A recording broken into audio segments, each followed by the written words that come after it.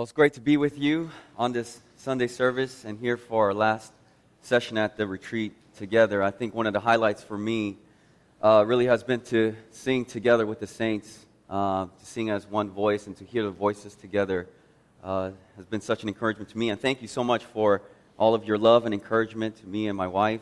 And we're very grateful for this experience here to be with you. So for our last time, if you have your Bibles, please turn with me to Ephesians chapter 4, and we'll be looking at verses 13 to 16. Ephesians chapter 4, verses 13 to 16. And this is the reading of God's holy and living word. Until we all attain to the unity of the faith and of the knowledge of the Son of God, to a mature man, to the measure of the stature which belongs to the fullness of Christ. As a result, we are no longer to be children, tossed here and there by waves and carried about by every wind of doctrine, by the trickery of men, by craftiness in deceitful scheming. But speaking the truth in love, we are to grow up in all aspects into Him who is the head, even Christ, from whom the whole body, being fitted and held together by what every joint supplies, according to the proper working on each individual part, causes the growth of the body for the building up of itself in love. Let's pray together. Our Heavenly Father, we are reminded here on this Lord's Day of your death and resurrection of Jesus Christ, who by His death and through the cross, Lord, created the one new man. You abolished the wall of hostility. You abolished all the differences between men and women and culture and races, but you brought together one new man, the body of Christ, the new creation, the church. And we thank you, Lord, for this new creation, that we together can stand together as the body of Christ. And we thank you for teaching us and challenging us so much about what the body means and the implications of it. We continue to pray, oh Lord, that as you have sent your Holy Spirit as gifts amongst the church, that, Lord, your Holy Spirit would enlighten now the eyes of our heart so that we would understand the grand purpose of your church. In Jesus' name we pray. Amen. Well, we've now come to our last session in God's great call for the church to be one as He is one. We saw in our first session that our great call is to maintain the unity of the Spirit because it is based and rooted in the Holy Trinity. We saw last night that amidst unity there is beautiful diversity. Each of us has been given a gift to contribute to the building up of the body of Christ. But to what goal does it all aim? To what destination? To what purpose? Paul says right here in verse 13, until we all attain to the unity of the faith and of the knowledge of the Son of God, to a mature man, to the measure of the stature which belongs to the fullness of Christ. That is a great statement, friends. Did you notice it carefully? I wonder if you've caught the full impact of it, because what the Apostle Paul is telling us is the end, the aim, the goal of all of God's wise sovereign plan for us. What is God doing? What is He after? Well, I'll tell you today what He is not after. God's ultimate goal for the church is not for the evangelization of the world. I know the Great Commission is in the Bible, to go and make disciples of all nations, right? I believe in it fully. I know that this command is repeated with various variations of each of the four Gospels. I know evangelism is greatly neglected, and there are yet unreached people groups in our world without the gospel in their own language. Yet is this the church's grand purpose? It isn't a very important function, but it is not the supreme aim, not the final destination. Others think of the church as a social enterprise to reach the world. They remember that Jesus spoke of feeding the hungry, giving the thirsty drink to the thirsty, welcoming the stranger, clothing the naked, caring for the sick as a basis for entrance in the kingdom of God. Now, people who make this emphasis of their church believes that the church exists for social injustice. Their aim is for the church to be a sort of social agency, providing relief to those and help those who are less fortunate. But is this the church's essential reason for existence? Is this the greatest purpose for God's people? Important, yes. Greatest purpose, not quite. There are still others who believe that the church's ultimate purpose is to be a place of rest, a retreat from the world. Because in a sin-filled world with sufferings and trials of all different kinds, where people are beaten and battered with life, they view the church primarily as a hospital. It's a place where those who are sick can find a place and have nursed their wounds and be patched up for another day. As important as that may be, is this the church's aim? Again, we would have to say important, yes, but not the essential. The supreme thing, the purpose that is above every other purpose, is mature manhood. It is being what God had in mind when He made man and woman in the first place. Romans 8:29 tells us of God's ultimate plan for us is that we would be conformed to the image of His own Son, Jesus Christ. That is essentially the ultimate purpose Paul had in mind for the church in Ephesians. It's that the church, the body of Christ, might be the full-grown man, and that each of its members might contribute to that maturity by growing up into all aspects into Christ, who is our head. This also coincides with God's purpose for the church that Paul mentioned. If you go back to chapter 3, verse 10, he says back in chapter 3:10 that the church's ultimate purpose is to radiate the glory of God. It says in 3:10, so that the manifold wisdom of God might now be made known through the church to the rulers and to the authorities in the heavenly places. His glory is to be reflected throughout all of creation when they see the church in all its beauty and splendor as she becomes the full-grown body of Christ. God wants a church filled with ordinary men and women who demonstrate the character qualities of Jesus Christ. You see, keeping this ultimate goal in mind for the church will help us stay on track in our pilgrimage on this earth. Ministry is most effective when the goal is kept in plain view. It'll guard us from deterring towards the latest trends and the fashions of the church. And having this goal in the front view mirror of our hearts will keep every member of the body of Christ investing his or her time, his energies, and all the abilities that are the things that are most dearest to the heart of God. So it will be helpful for us then to examine this ultimate goal of the church more fully. The ultimate goal of the church, we stated, is mature manhood, to grow into a full-grown, growing in Christ. Now, Paul is not just painting this vision with broad brushes. He's actually very specific in what he intends. We can say that this maturity consists in a threefold aim.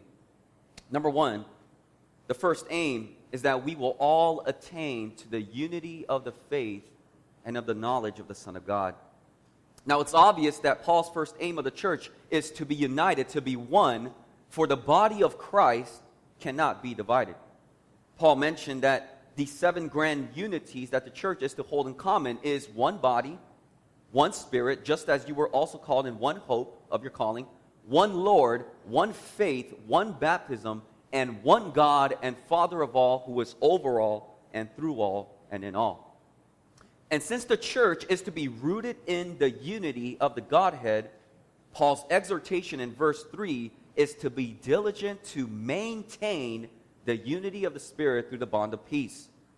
a unity like this can only be maintained. But you notice in verse 13, it's completely different. Paul is speaking of the goal of reaching the unity of the faith and the knowledge of the Son of God. This unity is something to be attained. It's not telling us that there are two kinds of unities. There's one unity, and in one sense, it has been already accomplished through the cross, where it's already been something we have to maintain, but it's something that now is to be attained until Christ returns and he comes back. And this maturity we are aiming at to attain has two parts: unity of the faith and unity in the knowledge of the Son of God. Earlier in chapter 4, verse 5, Paul affirmed that there is but one faith. It means that there is only one objective body of truth. There is not one truth for the Jews, one gospel for the Gentiles, one group for this denomination. There's only one body of truth. There is only one system that reveals how sinful human beings can become acceptable to a holy God. And it is that sinners offended a holy God and they deserve the wrath of God. And it is only by the perfect life, death, and resurrection of Jesus Christ, who bore the wrath of God, took the sins upon himself. And for those who repent of their sins and trust in the Lord Jesus Christ, that is the only way that you can have salvation. The goal of all believers is ever and always the unity of this faith. Our goal should be to agree. Now, I'll tell you, that will not happen until the whole church is gathered into the Lord Jesus Christ, and then we shall all be Southern Baptist, right? But while we are here, no growth towards maturity can occur without this increase in the unity of the faith through the understanding of the gospel. But this unified body of truth must also be accompanied by a unified increase of the knowledge of the Son of God. Now, this knowledge of the Son of God is more than intellectual head knowledge, but this is an intimate, experiential heart knowledge, a growing relationship with the Savior. It goes beyond knowledge that is stuffed into the head. It's a knowledge that trickles down into the heart and springs out into life in obedience and loving service to the Lord. And this is how attaining this unity looks like. The more all believers strive to know Jesus Christ, the more they will agree with each other. You see, when our primary focus and our attention becomes on the horizontal relationship, we are often met with a lot of frustration, right? Because as sinners, there are new areas of difference that keep appearing, and sin tends to divide us. But when our focus is getting to know Christ better, our differences with one another begins to fade. Our mutual, unified knowledge of Christ and love for Him is what draws us and unites us together. This is the kind of reality that transcends all denominations, all barriers, all culture and races. This is the goal for Pillar Baptist Church, to know Christ. And when that becomes our primary focus in life, we'll draw closer to each other as one. Now here's the second aim: to a mature man. Now, some interpret this goal of the individual growing in maturity in Christ, certainly a New Testament teaching, we'd have to say. But here, the context demands that we understand it corporately. Now, Paul here uses a singular word for a full-grown male, and he is referring back in chapter 2:15 to the one new man in which the church is made up of Jews and Gentiles reconciled to Christ and to one another as the one new man. He's thinking of the mature man corporately. And to the oneness and to the newness of this man, Paul now adds matureness. It means reaching the full goal of growth, a full-grown, fully developed man. This is the aim of the church, that we would grow into maturity as a corporate body. This goes far beyond our individualistic goals of maturity in Christ. You know, if you're personally growing in maturity in Christ while leaving others in the dust, you're failing in your purpose in life. God's purpose for you is beyond your individual lives. We must grow in maturity individually, but we must always do so with a view to the whole body attaining to the mature man. We must minister to one another, encourage and edify the weaker parts of the body, bring them along so that the whole body of Christ comes to maturity. What does this full-grown maturity of the church look like? Is it that we become satisfied with a robust, full-fledged program? Is it that we become have a well-organized structure of the church?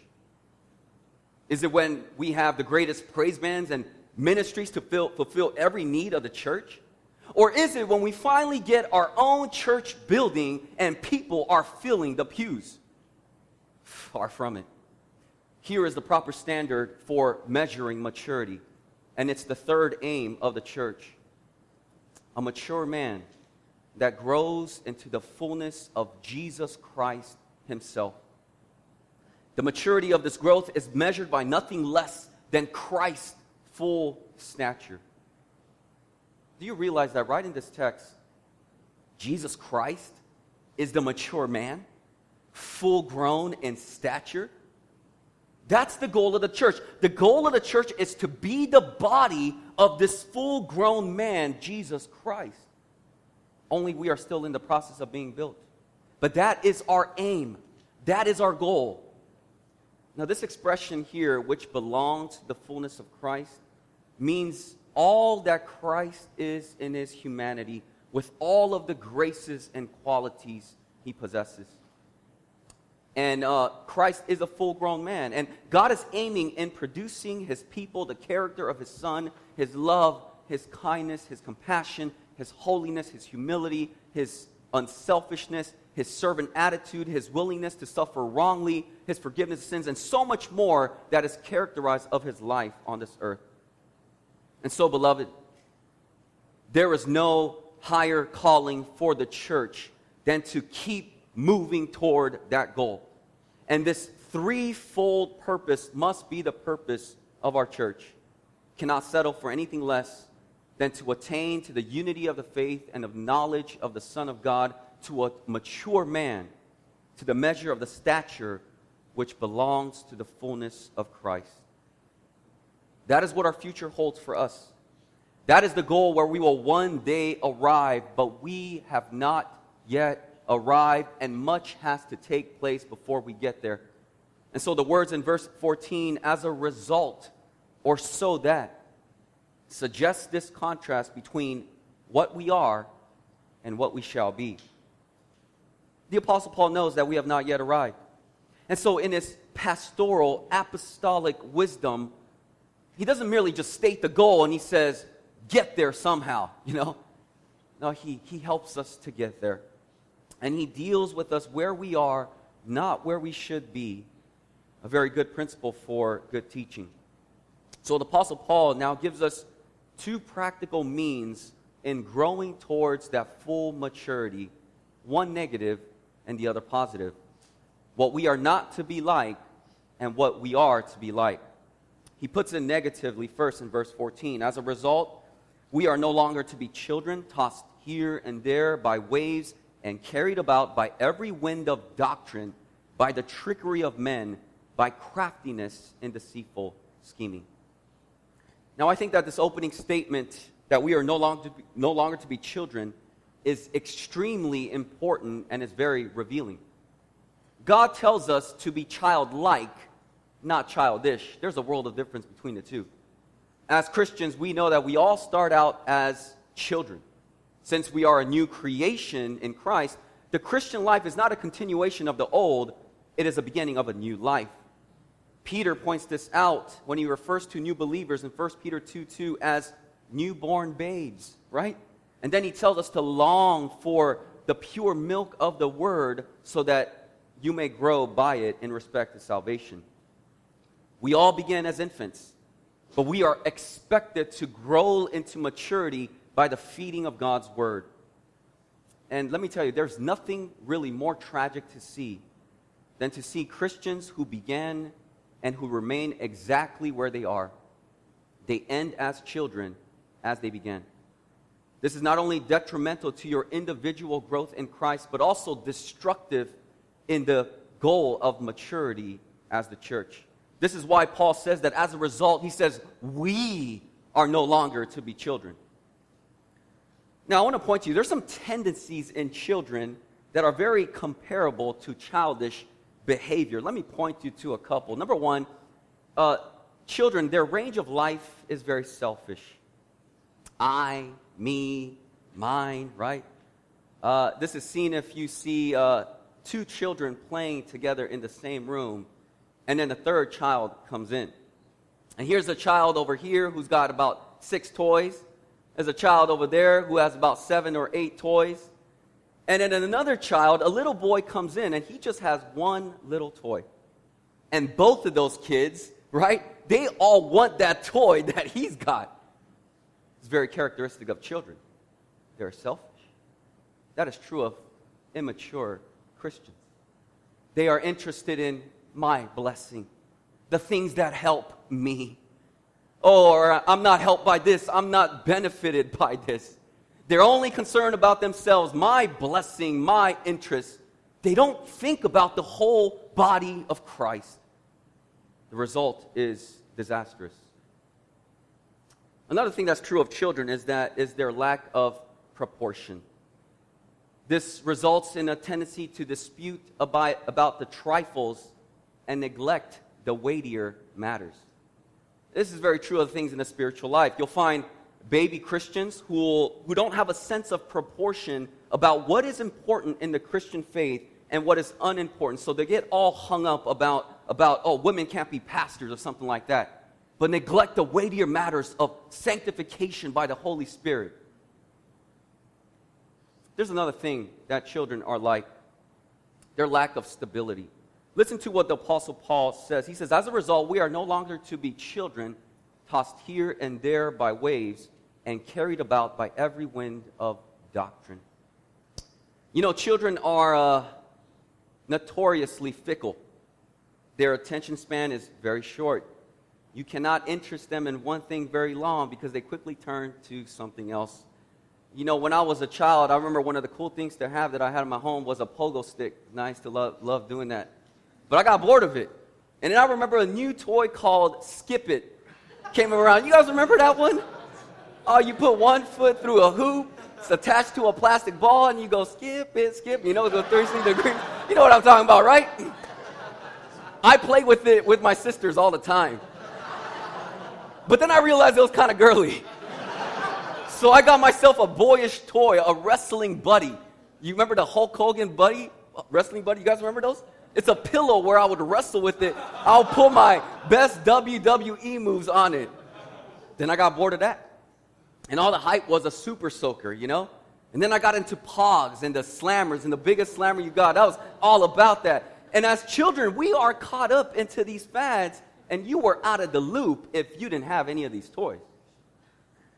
But as adults, we're not supposed to follow every fad that comes down. But so often we resemble the children that we are. A childish believer in Christ is unstable, tossed here and there, carried about by every changing false doctrines. This is a mark of an immature believer in Christ, whether they recently came to faith or whether they've been in the faith for a long time. I really like the New English Bible translation of this verse. It reads this way: tossed by the waves and whirled about by every fresh gust of teaching. Such are immature Christians. They never seem to know their own mind. They never seem to come to any settled convictions. They're always running after the newest book or the newest teachers.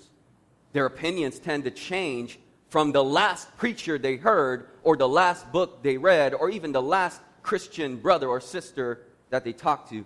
They get caught up with each and new theological fact. They seem to gravitate that which is new, something novel in the Bible. They listen to the preacher who says, I've discovered something new in the Bible.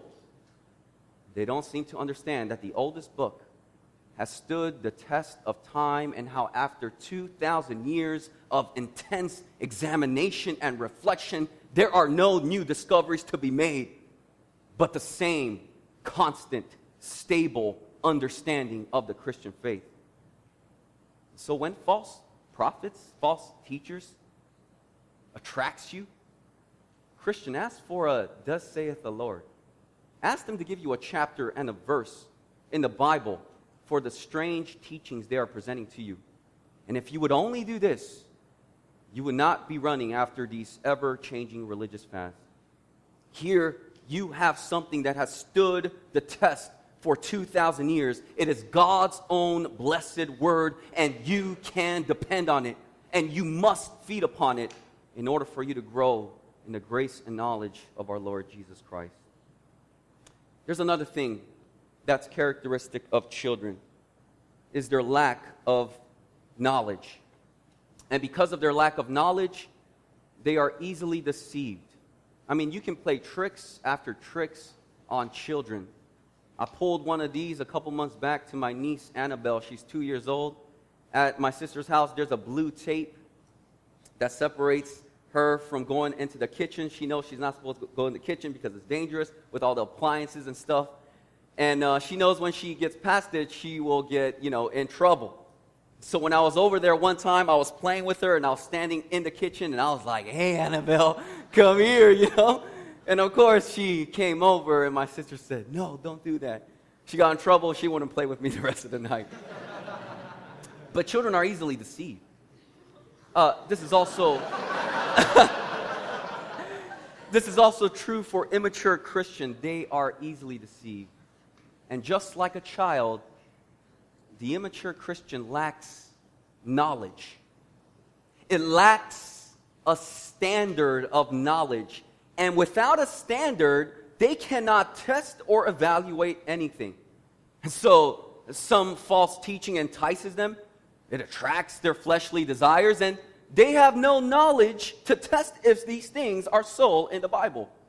And without a firm conviction of the Bible and its teaching, they accept every wind of teaching that appeals to their own desires. Children, tend to act very impulsively, based on their feelings of the moment, rather than thoughtfully and carefully. And without the true standard of God's word, immature Christians are always in great danger. Notice what the Apostle Paul says. He says, "We are no longer to be children, tossed here and there by every wind of doctrine and by the trickery of men, by craftiness and deceitful scheming." This is Paul's graphic and very picturesque way of saying that a child is always liable to be deceived because it tends to believe everything it is told. The childish Christian falls prey to any impostor that comes along. Notice how these false teachers are cunning.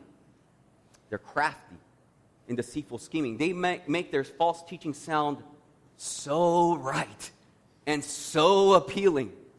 And these false teachings vary from generation to generation, but they always assault the pure word of God's truth. Jesus warned about this. He says, "Beware of false prophets who come to you in sheep's clothing, but inwardly are ravenous wolves." Now, in Paul's final meeting with the Ephesian elders, he warned them in Acts chapter 20, 29 to 30, that I know, he said, that after my departure, savage wolves will come in among you, not sparing the flock. And from among your own selves, men will arise speaking perverse things to draw away the disciples after them. What a frightening warning. The New Testament is replete of all of these warnings of false prophets and trickery of men. And in our text, Paul warns about the trickery of men and craftiness in deceitful scheming. All of this reminds us that Paul had in mind another source of this cunning and craftiness of deceit. Because behind all of this false teaching is the devil himself. How subtle and how cunning was the devil when he deceived Eve. "He is a liar from the beginning," says our Lord, "the father of all lies, who can transform himself into an angel of light." He is crafty and scheming, the same word that is used in Ephesians 6:11 when it tells us to put on the full armor of God so that you may be able to stand firm against the schemes of the devil. You know, the Screw Tape Letters by C.S. Lewis tells us of an older demon, Screwtape, writing to a younger demon, Wormwood, about how to be effective in spiritually deceiving and ruining people. And in his first letter, Screwtape said, "Your man has been accustomed, ever since he was a boy, to have a dozen incompatible philosophies dancing about together into his head. He doesn't think of doctrine as primarily true or false, but as academic or practical, outworn or contemporary, conventional or ruthless. He says, jargon, not argument, is your best ally in keeping him from the church." And at the very end of his first letter to young Wormwood, Screwtape writes, "Best of all, give him a grand general idea that he knows it all, and that everything he happens to have picked up in casual talk and reading is the results of modern investigation. Do remember that you are there to fuddle him." Quite a provocative letter, isn't it? Demons know that speculations, not truths, must fill men's minds. Demons know that in order to prevent biblical truth to enter into our minds, he must make us think that we already know it all. And these jargons have poisoned our colleges, our universities, our seminaries, and even in our churches today. I mean, how else can you explain why certain churches now accept abortion as an alternative option? How else can you explain why churches are now giving in to the social pressure to expecting or accepting homosexuality when for over 2,000 years the church, as taught in God's word, held marriage to be between a man and a woman? How else can you explain why churches are now moving away from the preaching and authority of God's word to little sermonettes to Christianettes? It's because the church is willing to listen to the world, the schemes of the devil. And when we come to consider how to detect the trickery, how it's recognized, there's always one underlying characteristic of the devil's false teaching. It always takes from and it always detracts from the glory of the Lord Jesus Christ. It always undermines and assaults God's word. It always seeks to break the fellowship of the church. In order for us to attain the unity of the faith to a mature manhood, we must no longer be children. So ask yourselves, are you moving away from childish attitudes? Are you forsaking infantile behavior? Are you an easy prey for false teaching? Are you moving away from instability and overconfidence? Are you growing from childhood to maturity? Are you growing and striving to grow in the grace and the knowledge of our Lord Jesus Christ? Are you testing your thoughts and your attitudes and your desires against the ultimate standard of God's word? Those are signs of maturity and ways we can attain to this goal as the church. He wants us to leave our elementary ways and to go on to maturity through the steady diet and study and obedience of God's word. But Paul understands that even though he warns us to no longer be children, there will still be many lingering children set on mediocrity, lazy, undisciplined in their faith, influenced by false teaching and worldly philosophy, who basically need a lot of teaching and a lot of patience. And so positively, he says in verse 15, that another way in growing towards maturity is to speak the truth in love. Truth, as important as it is to uphold truth, is never in isolation, as if we only need to bombard people with hard facts. Truth is important, but we also need to speak the truth in love. It has been well said that truth without love is brutality, and love without truth is hypocrisy.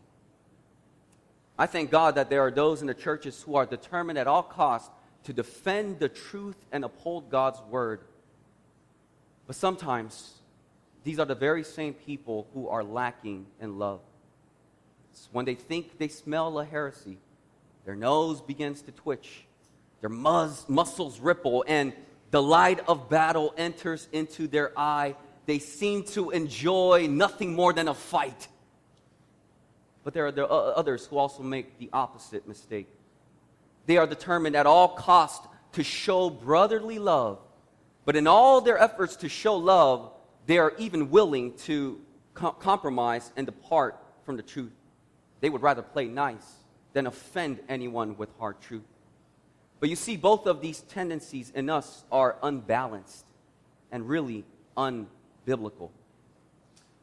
When a brother or sister is immature in their faith and ignorant of the truths of the Christian faith, we are not to beat down truth into their heads with an iron fist. But at the same time, we are not to be silent about the truth by soft peddling the truth in disguise of love. Beloved, truth becomes hard if it is not softened by love. And love becomes soft if it is not strengthened by truth. The Apostle Paul holds two together. Truth must always be wedded to love. And the best example of speaking truth in love is our Lord Jesus Christ. How did John say it in John 1:17? That grace and truth came through Jesus Christ. Jesus dined with the tax collectors and prostitutes. He showed them unconditional love to unworthy sinners. And yet he spoke about the truth of the gospel of the kingdom for them to repent and for them to for forgiveness of their sins. Other times, Jesus was very fierce with the truth, such as when he called the Pharisees hypocrites, fools, because they professed to know God when inside they were full of evil. He even confronted his own disciples fiercely with the truth, even calling the leader of the 12 Satan. But he always spoke the truth out of love, and it was because he loved them. He valued their souls so highly that he spoke so strongly against them. He hates the error, but he loves them. Truth and love is all we have when we deal with the shallowness of a self-proclaimed good person. Truth and love is all we have when we come across a know-it-all Christian. Truth and love is all we have when we speak to someone who is struggling in some kind of trial in their lives.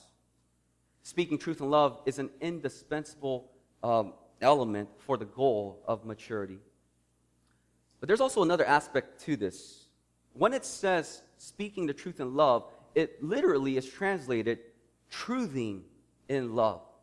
It's a participle which means truthing. It carries the idea that not only are we to speak the truth, but we are also to do it. Perhaps a better way to translate this then would be to manifest, show the truth in love. I love the little story of G. Campbell Morgan's family. He had a big family. 4 of the 5 of his sons went to be pastors. They were a family who all studied the Bible. And they were having a discussion around the dinner table one day about which translation in the Bible was the best. And Papa Morgan used the American Standard Version, and he spoke about how this was the best translation. One of his sons spoke of the English Revised Version, and he said, no, this is the best translation. And finally, one son, Howard Moody Morgan, spoke up and said, well, the translation that I like best is Mother's translation.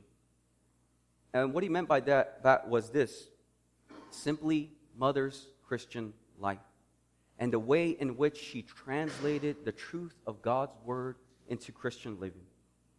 And that's what Paul means when he says speaking the truth in love, being so immersed in the Bible that love translates through a person's life.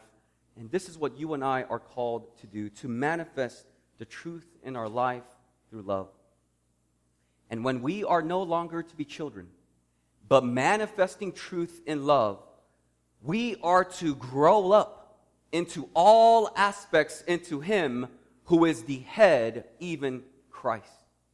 Paul now comes back to the ultimate goal of the church.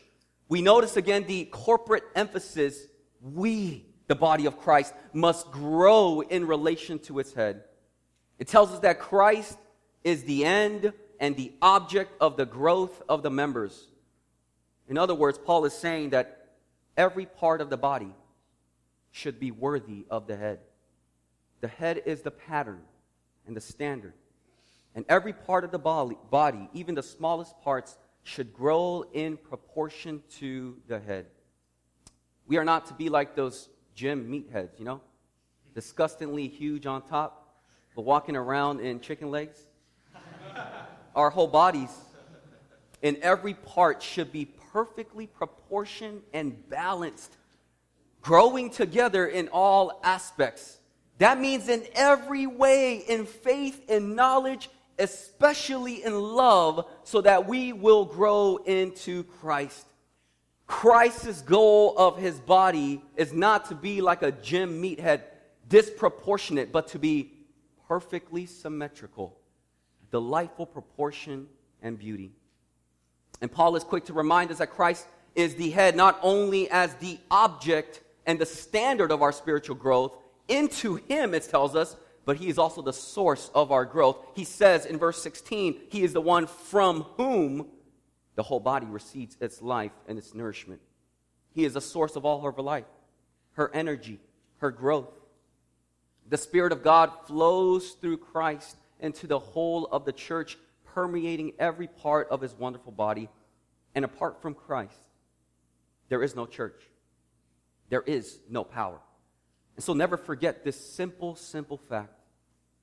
Not a step heavenward, not the smallest degree of growth and maturity, not in the least likeness to the Lord Jesus Christ, can happen apart from the head, who is our Lord. This is very important for us to know because we have been given a very important part and contribution to the body. When Paul adds in verse 16, according to the proper working of each individual part, he reminds us of what he said back in verse 7, that to each one of us, grace was given according to the measure of Christ's gift. Every person in the body of Christ has a significant task to perform. And every person has been gifted by the Holy Spirit with an endless supply from Christ to perform the role God has given to do. And if even one Christian fails to develop spiritually, the church as a whole is not as strong as it ought to be. If even one Christian doesn't contribute to the body doesn't function properly. That means, friends, the body loses something if you don't function. The body is weakened if you are not growing in your relationship to the Lord and with one another. The body is paralyzed when you don't participate in giving yourself to one another. But when each of us and every one of us exercise our gifts in love to one another and in the power of Christ, we will experience the divine fullness of his body and will further cause the growth of the body for the building up of itself in love. That is the goal of the church. That is what we're aiming at, to grow to maturity to the measure of the stature of Christ. And when that goal is ultimately reached, and the body of Christ has grown up sufficiently to match the head in Christ, it's then we will see the full-grown man in all its splendor, Jesus Christ together with his body. The finality of that goal will not appear until that day when we will be glorified together with him. But the expectation of that day must be the driving motivation for us to reach that goal in the present time.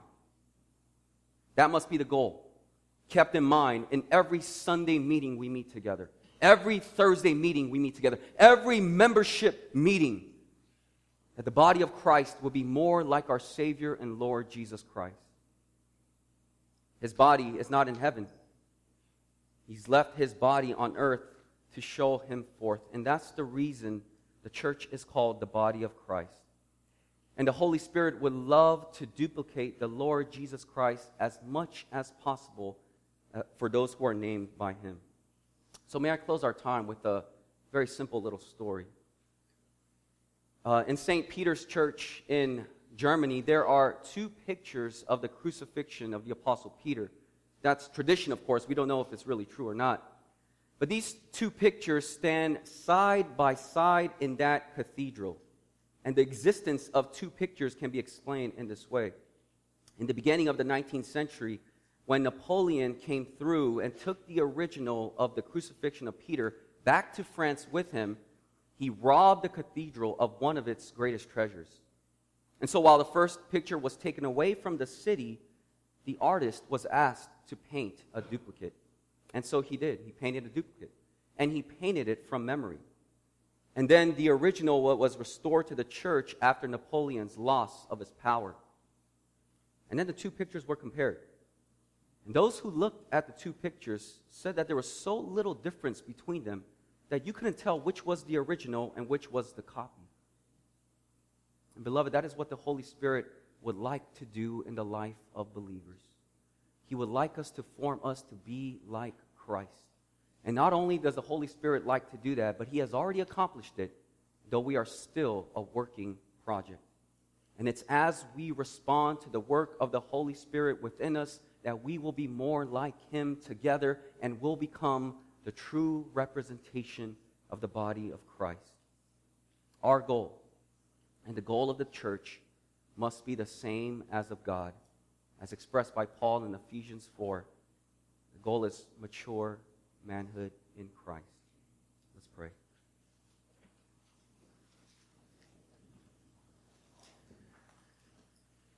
Holy Father, we await the day when we will see, Lord, your Son, Jesus Christ, face to face, and where we will be like Him.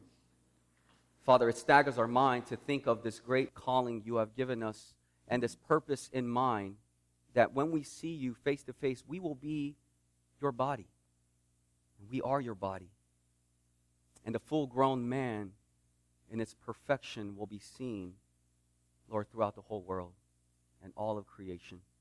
Father, we know we have not arrived there as a church, but Lord, I ask that you would make that purpose so deeply embedded into our hearts and our minds, so that as we meet together Sunday after Sunday, Thursday, Lord, with every meeting we meet together with our brothers and sisters, Lord, with this view in mind, we would strive together to be mature manhood, Lord, to be the body of Christ. Father, help us to, Lord, no longer be children. Help us to watch out for the trickery of men and deceitful scheming. Help us to continue to grow in our own knowledge of Jesus Christ and help one another get there. And Lord, while we are here on this earth with so much sin happening in our lives, help us to speak the truth in love, always manifesting truth in love to one another, Father, so that we may grow up into Christ. Father, we thank you for your word. We thank you for the gospel that you have made this possible. We thank you that, Christ, you are our head and you are the source of all our growth. We love you so much. Help us to be like you. In Jesus' name we pray.